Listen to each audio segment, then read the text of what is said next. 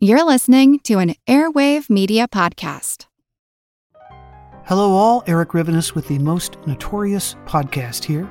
Each week I interview an author or historian about a historical true crime, tragedy, or disaster. Subject matter ranges from gunslingers to Gilded Age murder to gangsters to fires to pirates to wild prison breaks. My guests bring their incredible knowledge directly to you. Please subscribe to Most Notorious on your favorite podcast app. Cheers, and have a safe tomorrow. Today's show is also brought to you by our Patreon supporters, including our Commodore class. That's Commodores Scurvy Pete, Kane, Kinway, Hefe, Zoomin, Blacktip, Matthew the Navigator, Bull, Vertigon, Conifalende, Rumgut, and Bootstraps Bailey. And our newest Commodore, Guybrush Threepwood, alias LeChuck.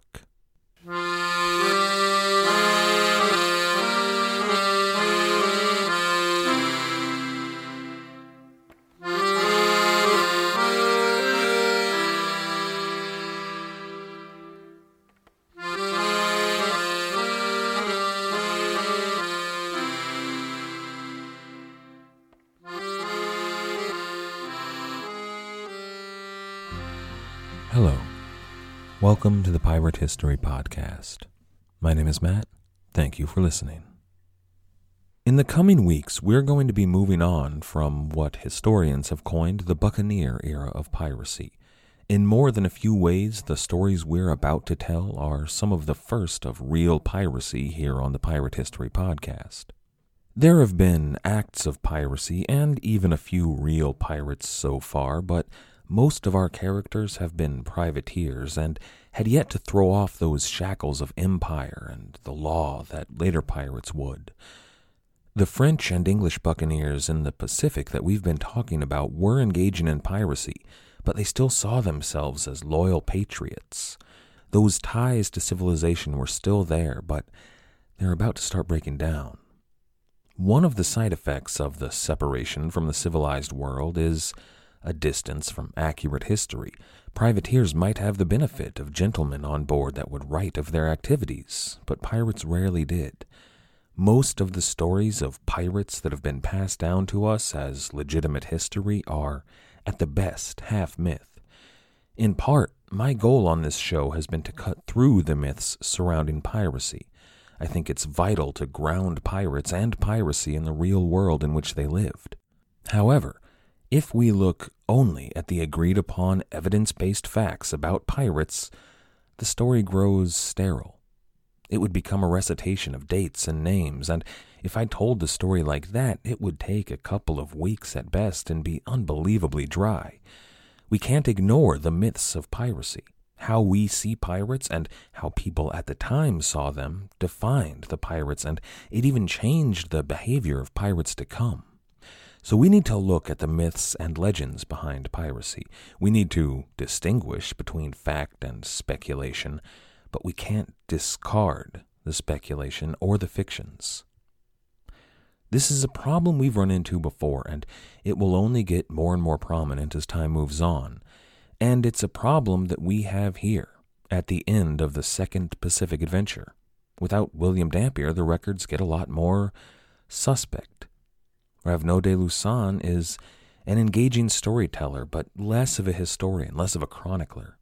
However, he's what we have, so we're going to look at his tale, for good or ill. This is episode 70, Truth and Lies. Last time we rushed through 1686 in the story of the second buccaneer incursion into the Pacific Ocean. Edward Davis, Francois Groenet, Jean Rose, George Dew, Pierre Le Picard, and Mathurin de Marte raided up and down the coasts of Central and South America. They all wound up at Drake's Isle, at Isla de Plata, but at different times, as did a Spanish fleet that was built to destroy them. When we left off, Groenet, Picard, de Marte, and Dew had left Drake's Isle. 8 of Edward Davis's men accompanied them, but Davis himself was sailing north in Bachelor's Delight to join them. Their target was Guayaquil, and it was a tempting target. It was a port city that served the mines in the Andes and the nearby plantations. Silver, slaves, coffee, and cocoa flowed from her docks, and they made the city rich.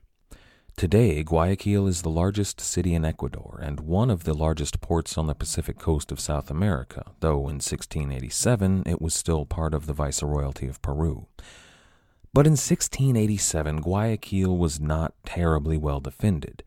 Lima was the capital and fortified, but Guayaquil had rarely had to fear invasion. No European powers had ever come here in strength, and all that the city ever had to worry about was piracy. Now, there have been several attempts on Guayaquil by pirates, but most of them were unsuccessful. Back in 1681, the first Pacific adventure raided the city. Charles Swan and John Eaton and Edward Davis, well, they tried for it in 1685, just 2 years earlier. But they had been rebuffed. It wasn't a city defended by an armada and shore batteries and an army and countless fortifications like Lima, but it wasn't without defenses. There were forts, there was a militia, and a standing guard. Ravenel de Lussan calls the city Kayakia, which may be a more accurate representation of the 17th century name of the city. I might switch over to that from time to time because I like the way it sounds, and it looks at first glance like quesadilla. But if I read that in a quote from Lussan, understand that it's the same city. By 11 April 1687, the pirates were in sight of the coast, the mainland coast of South America. In the distance, on the horizon, they saw what was probably that Spanish fleet that had been sent out to deal with them, so they furled their sails to hide from view. Luckily, a fog suddenly arose, which hid both the armada and the pirates from one another, and it allowed the pirates to escape. 4 days later, on the 15th, they were at White Cape, or Cabo Blanco. They left some men behind to watch out for Captain Davis. Whenever he arrived in Bachelor's Delight, they would guide him to Guayaquil and the rest of the pirates. Let me describe the Bay of Guayaquil. It's dominated by one large island called Isla del Muerto, Island of the Dead, or Dead Man's Isle. The Isla de Muerta is not an uncommon trope in pirate lore. In the first Pirates of the Caribbean movie, the cursed Aztec gold is kept at Isla de Muerta. In Treasure Island, Captain Flint's map names the location of the treasure as Skeleton Island. Usually, in the movies, the Isle of the Dead looks suspiciously like a skull, and in Curse of the Black Pearl, it can't be found except by those who already know where it is hidden. Well, I know where it is hidden. It's in Ecuador, in the Bay of Guayaquil. The Dead Man's Isle in the Bay of Guayaquil doesn't look like a skull. It looks like a body, covered with a shroud. The rolling hills on one end suggest a face, and then moving on to a belly, and at the far end there's a mountain peak that looks very much like a pair of feet. It's, when viewed from the right angle, sort of an optical illusion that you can't unsee. When you get closer to the mainland, there is an archipelago of smaller islands, but still large enough for people to live on. By 1687, those islands were home to local Native American tribes. It would be best, when the pirates were nearby those islands, to avoid them, if at all possible. As you sail north, up the bay, toward the city itself, there will be a delta, a river that is split into many smaller channels. There's 3 primary channels, but countless tributaries and creeks. Now, the coast, once you get beyond the delta, is relatively open lowland, but just to the east, the Andes Mountains dominate the skyline. There's a narrow strip of lowland between the coast and the mountains called the Neck. Now, south of that, the land opens up, and north it opens up as well a bit, but the mountains are always there. They're a constant backdrop to the city of Guayaquil. Now, Guayaquil lies to the north of the Neck, on that river. They call it the Pearl of the Pacific. The pirates disembarked there at Cabo Blanco. They didn't want to take their large ships all the way in. They could have taken them further, but it probably would have elicited notice. So they rowed smaller boats and took single-masted vessels deeper into the bay. They made for a channel between 2 of the islands in that archipelago, Santa Clara and La Puna. Now those are 2 of the larger islands. Once they were home to a large shipyard where many of Peru's greatest ships were built and housed. Only 30 years earlier, they had been home to perhaps a dozen fifth and sixth-rate ships of the line. Now, they weren't a patch on the shipyards at Cadiz or even Cartagena, but they would have kept the pirates at bay. They weren't there to defend against invasion, but it was a safe port at which to build ships that could then be transported to the West Indies or even back to Spain if necessary. But by 1687, those shipyards were quiet. They had been abandoned in favor of better shipyards at Lima. Now, those islands were home to just sleepy fishing villages. They did still have about 40 soldiers garrisoned on La Puna to watch the approach to Guayaquil, but the pirates knew about those guards, and they knew where they slept from one of the prisoners they had captured earlier. When the pirates put those guards to the question, the guards answered freely. They told Groyne everything they knew about Guayaquil, about her defenses and her layout. This gave Groyne everything he needed to prepare an attack against the city, except one thing. Last time we talked about the Spanish fleet that was bearing down on Isla de Plata, searching for the pirates. Now, we know, because we talked about it last time, that fleet will fail to find the pirates and split up in search of them. And we also know that Edward Davis is going to sail along and stumble into a fight that will turn into a protracted drunken sea battle with that Spanish flagship. And we know that he will eventually beach her, capture the crew, and remove that frigate from the equation. However, the pirates here in the Bay of Guayaquil on La Puna didn't know any of that. The threat of the Spanish hung over their heads this entire time. They knew that a fleet might sail around the bend at any minute. If they were caught in the bay, they would be caught out in small open boats, and if they were caught on the march, which was a real possibility, at least in their minds, that a Spanish army might make landfall and squeeze the pirates between that army and the walls of Guayaquil. That threat informed everything that the pirates did here, at least at first. It might have motivated them to move as fast as they did. They might have wanted to get behind the walls of the city before that Spanish army arrived. They split up into 4 columns for the march as well as for the attack on the city. Now, each of the columns was commanded by one of the most prominent captains in their ranks. Each of the captains and the pirates beneath them had a job to do, according to the plan, and if things went according to that plan, they would take a different part of the city and each of them move in towards the center of town. In the Buccaneers of America, Alexander Exquemelin called the vanguard, the soldiers at the front of the army, the forlorn, but Raveneau de Lussan takes it a step further. He calls it the forlorn hope. I like this a lot. It's much more honest. Medieval armies would shower those in the most dangerous positions like the vanguard with promises of glory and honor. At least medieval commanders and medieval writers would. They told the soldiers that they would be remembered in song and were certain to live on eternally in heaven. But pirates had no such notions. To be honest, most regular soldiers probably didn't either. But pirates didn't believe in honor or glory. Many of them didn't believe in heaven. They didn't think any of that was going to be waiting for them.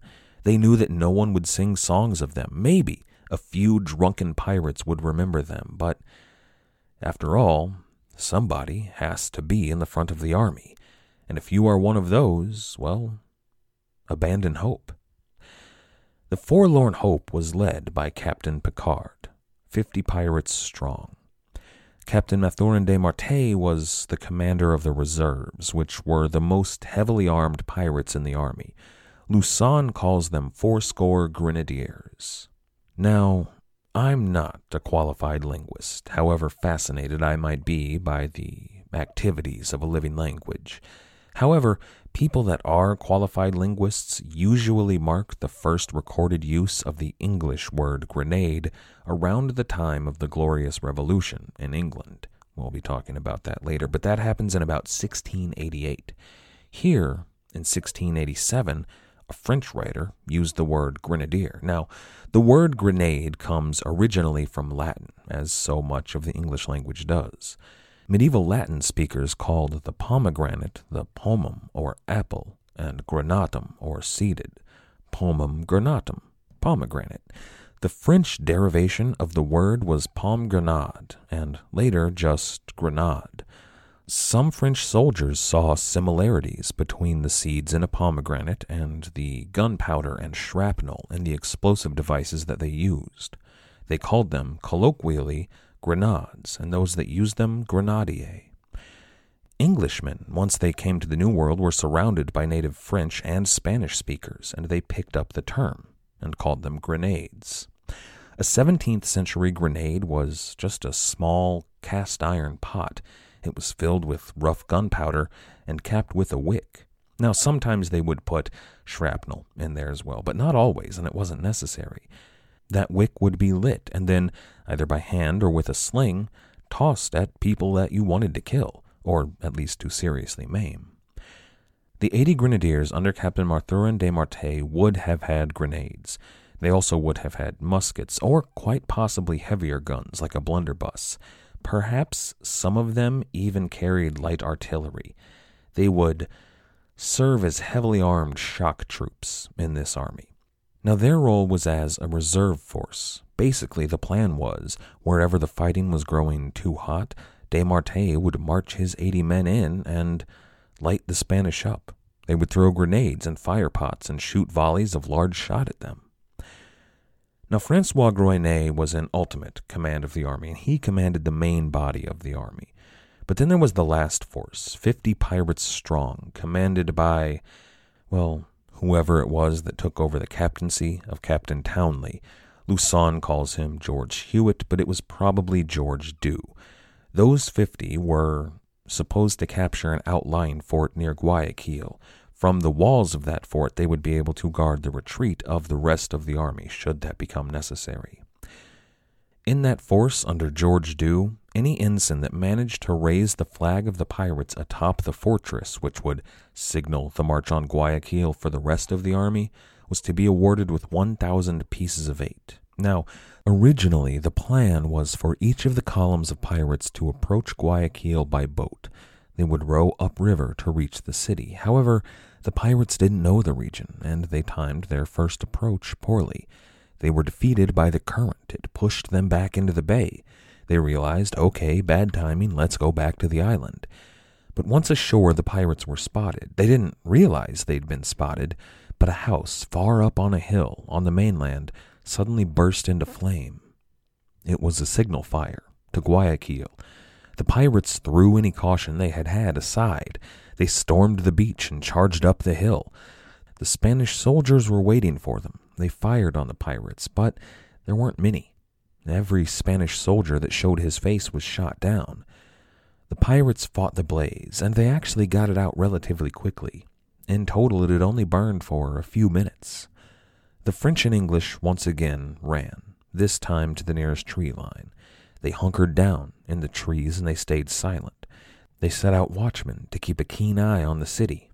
If the people of Guayaquil had spotted the signal, the usual procedure was to light a return fire, a sign that the original signal had been seen. At least that would be the procedure in traditional warfare. Someone would light a fire in request of aid, and whoever saw the fire would light a return fire and then march out to give them aid. That would also let the enemy know that reinforcements were coming. That was a scare tactic of sorts. But there was no one out here that needed aid. Only a burned shack, half a dozen dead Spaniards, and maybe 300 pirates. So the pirates weren't sure whether or not the people of Guayaquil would light a return fire if they had in fact seen the original fire. The pirates waited all day. They didn't see any fires lit, nor did they see any columns of Spanish soldiers come out to meet them. It appeared that they had escaped notice and killed anyone that could give warning of their coming. When nightfall came, the pirates slipped out of the tree line and back to the river. They took their boats upstream toward Guayaquil.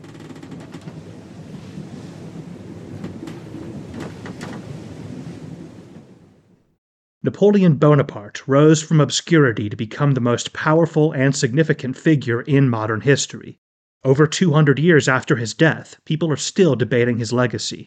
He was a man of contradictions, a tyrant and a reformer, a liberator and an oppressor, a revolutionary and a reactionary. His biography reads like a novel, and his influence is almost beyond measure. I'm Everett Rummage, host of the Age of Napoleon podcast, and every month I delve into the turbulent life and times of one of the greatest characters in history, and explore the world that shaped him in all its glory and tragedy. It's a story of great battles and campaigns, political intrigue, and massive social and economic change. But it's also a story about people, populated with remarkable characters. I hope you'll join me as I examine this fascinating era of history. Find The Age of Napoleon wherever you get your podcasts. Some of us love history. Others used to or never did because history was presented as nothing but the rote memorization of names, dates, and facts. Basically, the story got left out, and that made history kind of suck. My name is Greg Jackson. I'm a university professor with a PhD in history, and bringing history to life is my passion. That's why I created my podcast, History That Doesn't Suck. I want to teach you everything you need to know about U.S. history, but I do so through stories. Let me tell you about George Washington begging his men not to mutiny against Congress, Clara Barton saving Union soldiers amid enemy fire, enslaved Frederick Douglass risking his life for liberty, and about so many other figures as their real experiences make industrialization, social movements, and even congressional debates and tax policy come to life. Subscribe to History That Doesn't Suck today, and join me, Professor Greg Jackson, every other week for a new episode, where I'd like to tell you a story.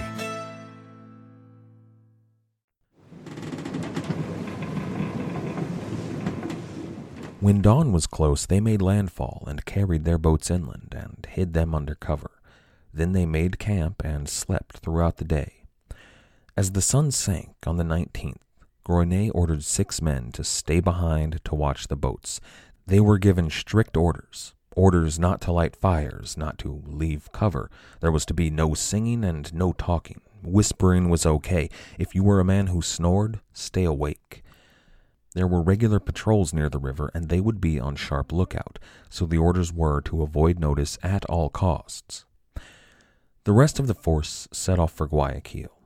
However, one of those 6 men who was left to watch the boats just couldn't abide sitting around all day without having a smoke. He lit a fire. I'm sure it was a small fire. He needed to light his pipe. Now, most of the pirates, the main body of the pirates, didn't know that he had lit the fire. What they did know is that the Spanish strictly forbade any of their soldiers lighting fires at night, except while in camp. That's why Groenet had forbidden the lighting of fires. From the direction of the boats, the pirates, the main body of the pirates, heard the sound of a blunderbuss shot, a loud, cracking boom that hung in the air. Then, from the direction of Guayaquil, a thunderous sound. Every cannon in the city fired at once. That blunderbuss was a signal, and this time the army of Guayaquil had received it. The plan, the big plan that they had worked on, now had to be thrown out. There was no need for caution anymore, so the entire force of pirates marched on the city. Now, that's according to Raveneau de Lussan, and Lussan is not to be trusted. There are things we can verify in the story. We do know that on 20 May 1687, the French and English buccaneers attacked Guayaquil. There are Spanish records that corroborate this. It happened. However, those records were written by Spanish officials that weren't there. Lussan was there, and his account, well, it is the best we have. It's a first-hand account, but it's filled with lies. According to Lussan, the pirates, quote, marched out toward the town with our drums beating, colors flying. Upon our approach, found ourselves stopped by 700 men, end quote. Now, when they marched on the town with drums beating and colors flying, Guayaquil was still some distance off. This wasn't the garrison at the fort or the town militia. This was an army, I suppose. The 700 Spanish soldiers had the advantage of a trench and a barricade. From behind that, they fired on the pirates, and Lussan tells us, quote, they had the boldness to sally out upon us with sword in hand, end quote. That is impetuous. I mean, would you do that? Imagine you had a good barricade behind which you can duck down into a trench whenever the pirates start shooting. You have well over twice the number of the pirates. Would you sally forth? Or would you hang back, keep your defensive advantage, and kill the pirates to a man? Now those numbers may have given the Spanish a sense of hubris. It would be heroic, wouldn't it? Even noble to sally forth into battle. It becomes less heroic when 260-odd buccaneers chase the Spanish off with the ferocity of their firing. Luçon calls what they gave the Spanish a vigorous reception. Now, Luçon has no compunction with fudging the numbers a bit here and there, especially when it makes Spain look cowardly and France look like conquering heroes. This kind of writing found a warm reception back in France, even up to King Louis's court. That may have something to do with why Ravenel de Luçon could style himself, later in life, Sieur Ravenel de Luçon. Now, according to his record, the Spanish army fled to the nearest fort, and the pirates chased them thence from fort to fort until only one of the forts remained. This might be true. But it wasn't 700 men that they were chasing from their high walls filled with cannon. According to Luçon, the battle lasted 11 hours, and in the end the pirates lost only 9 men with 11 wounded. The Spanish, on the other hand, lost hundreds.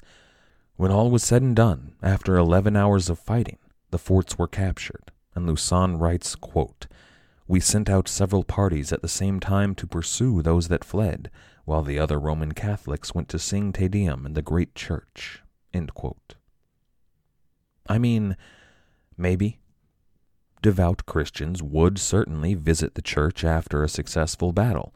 The French were Catholic, and the Spanish had Catholic churches. They were different sects of Catholicism, but who's to say that the French wouldn't do that?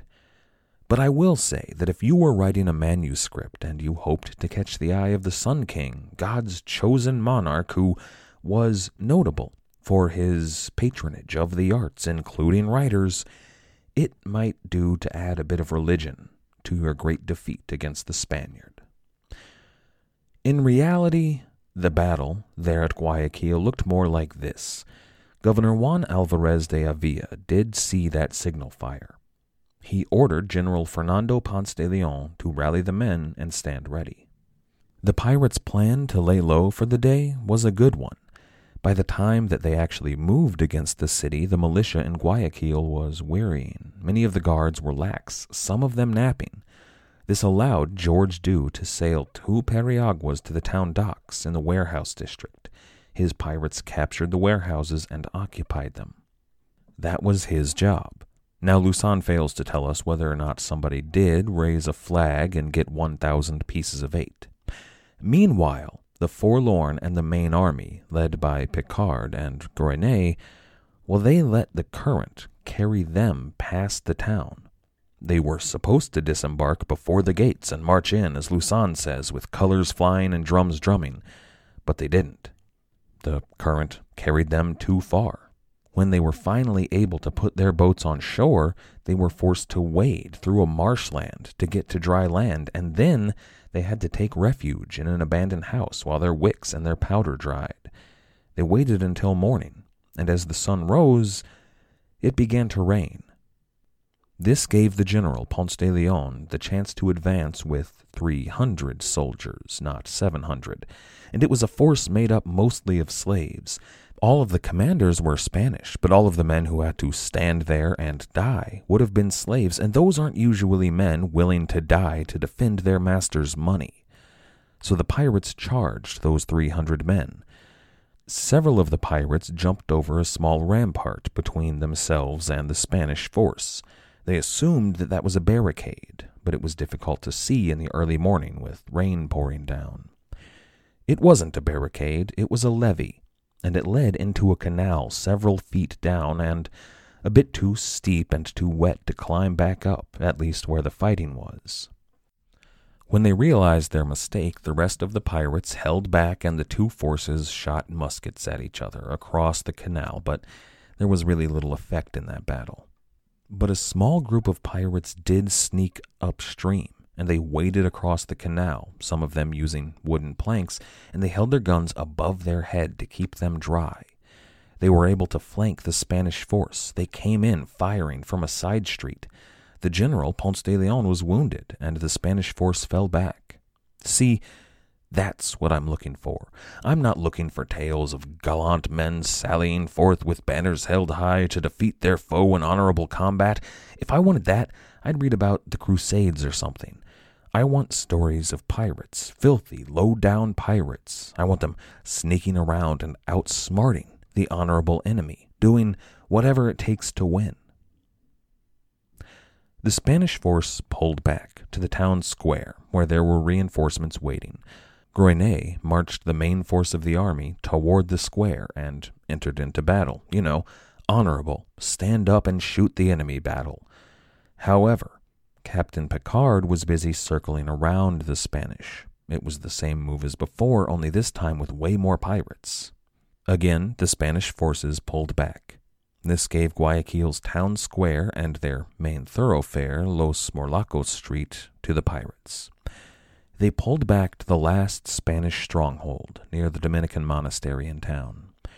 The Spanish stronghold was up on a hill, and it put their backs against the heights leading up to the Andes Mountains. Now, on that height they had a rampart and a trench from which there was no way for the pirates to sneak around and surprise them here. But there was also no escape. The Spanish had cannon up there. The pirates would be forced to climb the hill to reach them there. It was almost a good plan. The massed Spanish forces, which were now close to 700 at this point, would fire down musket balls and grape shot and cannonballs down at the pirates trying to ascend. It should have worked. The main problem is that they couldn't get their cannons to point down the hill at the right angle. They just shot harmlessly over the pirates' heads while they climbed. Now the muskets could reach the pirates. The Spanish musketeers popped their head up from behind cover and fired, wave after wave, at the pirates. It kept the pirates at bay, behind their own cover, but without cannon, the Spanish and the pirates, they were at a stalemate. So Groenet ordered the reserves forward, commanded by Mathurin de Marte, the 80 grenadiers.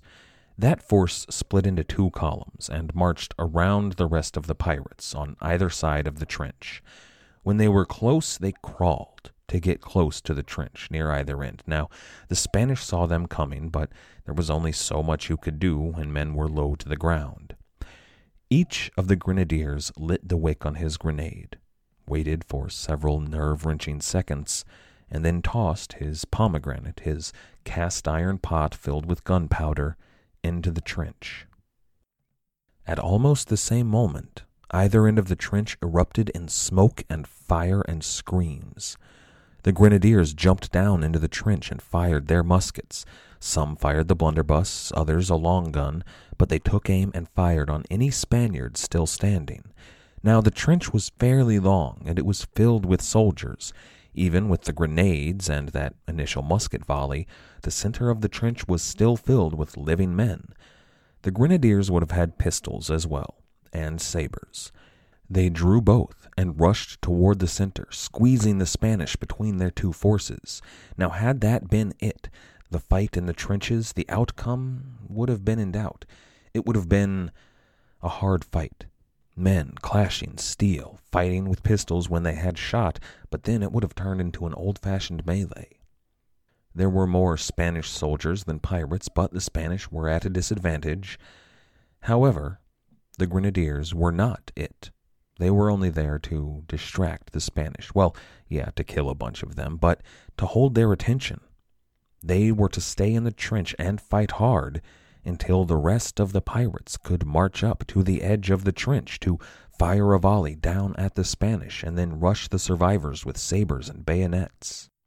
Now, I know that I have said before that this battle or that battle was the last of the Buccaneer era, but don't worry, this is not a starting now kind of situation. Those earlier battles were fought by privateers, buccaneers. This group of men, a year or so earlier, fought one of those battles, and the buccaneers under Lorho de Graaf up to the north. But this battle was fought by former privateers. They still had letters of marque, but they were invalid. The Spanish were aware of the fact. They knew that these men were not legitimate privateers any longer, and they made sure that the French were also aware of that fact back in Nicaragua. These men, somewhere deep in their hearts, might think of themselves as privateers, but they are really just pirates. I'd also like to remind you, before all of the unpleasantness that's to come, that these pirates wanted to leave the Pacific. They wanted to return home months back. According to Luzon and the letters of 2 Spanish governors, they tried to do so, but the Spanish hadn't allowed them to. Now, I get it. If a bunch of fools came into my house and ate all my bananas and rifled through my wallet, I'd want to get back at them. If they tried to leave with what was in my wallet, a part of me might want to stop them. But if they had guns, it might just be the smart move to cut my losses and let them go. Allow the cops to find them later. Now that doesn't make what follows the Battle at Guayaquil the fault of the Spanish, especially not the victims here in Guayaquil. They had nothing to do with the actions of other Spanish people up in Nicaragua. It's still on the pirates. They did it. But just a little bit. It's the fault of the fools up in Nicaragua who wouldn't let the pirates leave. So the pirates had possession of Guayaquil. Now, the battle didn't last 11 hours. Perhaps it was 11 hours from the time that they set out to attack the city that morning, but the battle was over by about 11 a.m.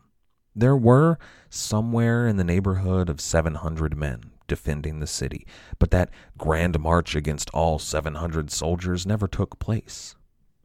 These were not knights riding into battle with drums drumming and pennants flying. The Spanish did not sally forth to do battle. The Spanish hid in a hole until you threw grenades at them. But that's not what the Sun King wants to hear. Possessing a city is not enough to hold a city. There is a population full of people that do not want you there. If you want to hold a city, you have to subdue the population. If you want to ransack a city, your tactics will be different. Next time, we're going to talk about the occupation of Guayaquil, and we're going to follow the pirates from Guayaquil out of the Pacific Ocean and back home. I'd like to thank everyone for listening. I'd also like to thank everybody who has helped to support the show, either by becoming a patron on Patreon or by leaving us a review on iTunes, Stitcher, or wherever it is you listen to the show. Everyone who has donated to the show through the website, without all of your help, I couldn't do this, so thank you.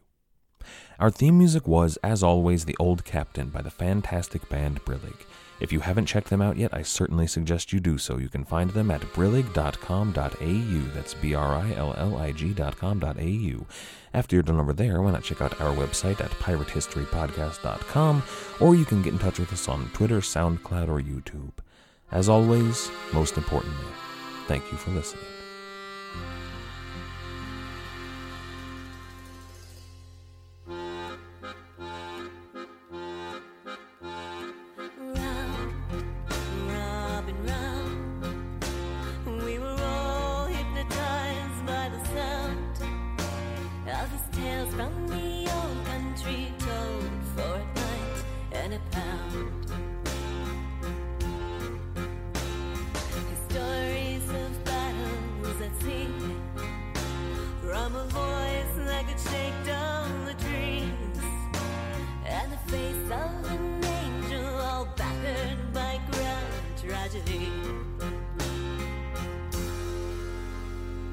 Raise your glass in the air with a tear in your eye. Time has come now to bid him goodbye. For at first light this morn, the old captain has died. Let him live on in legend tonight.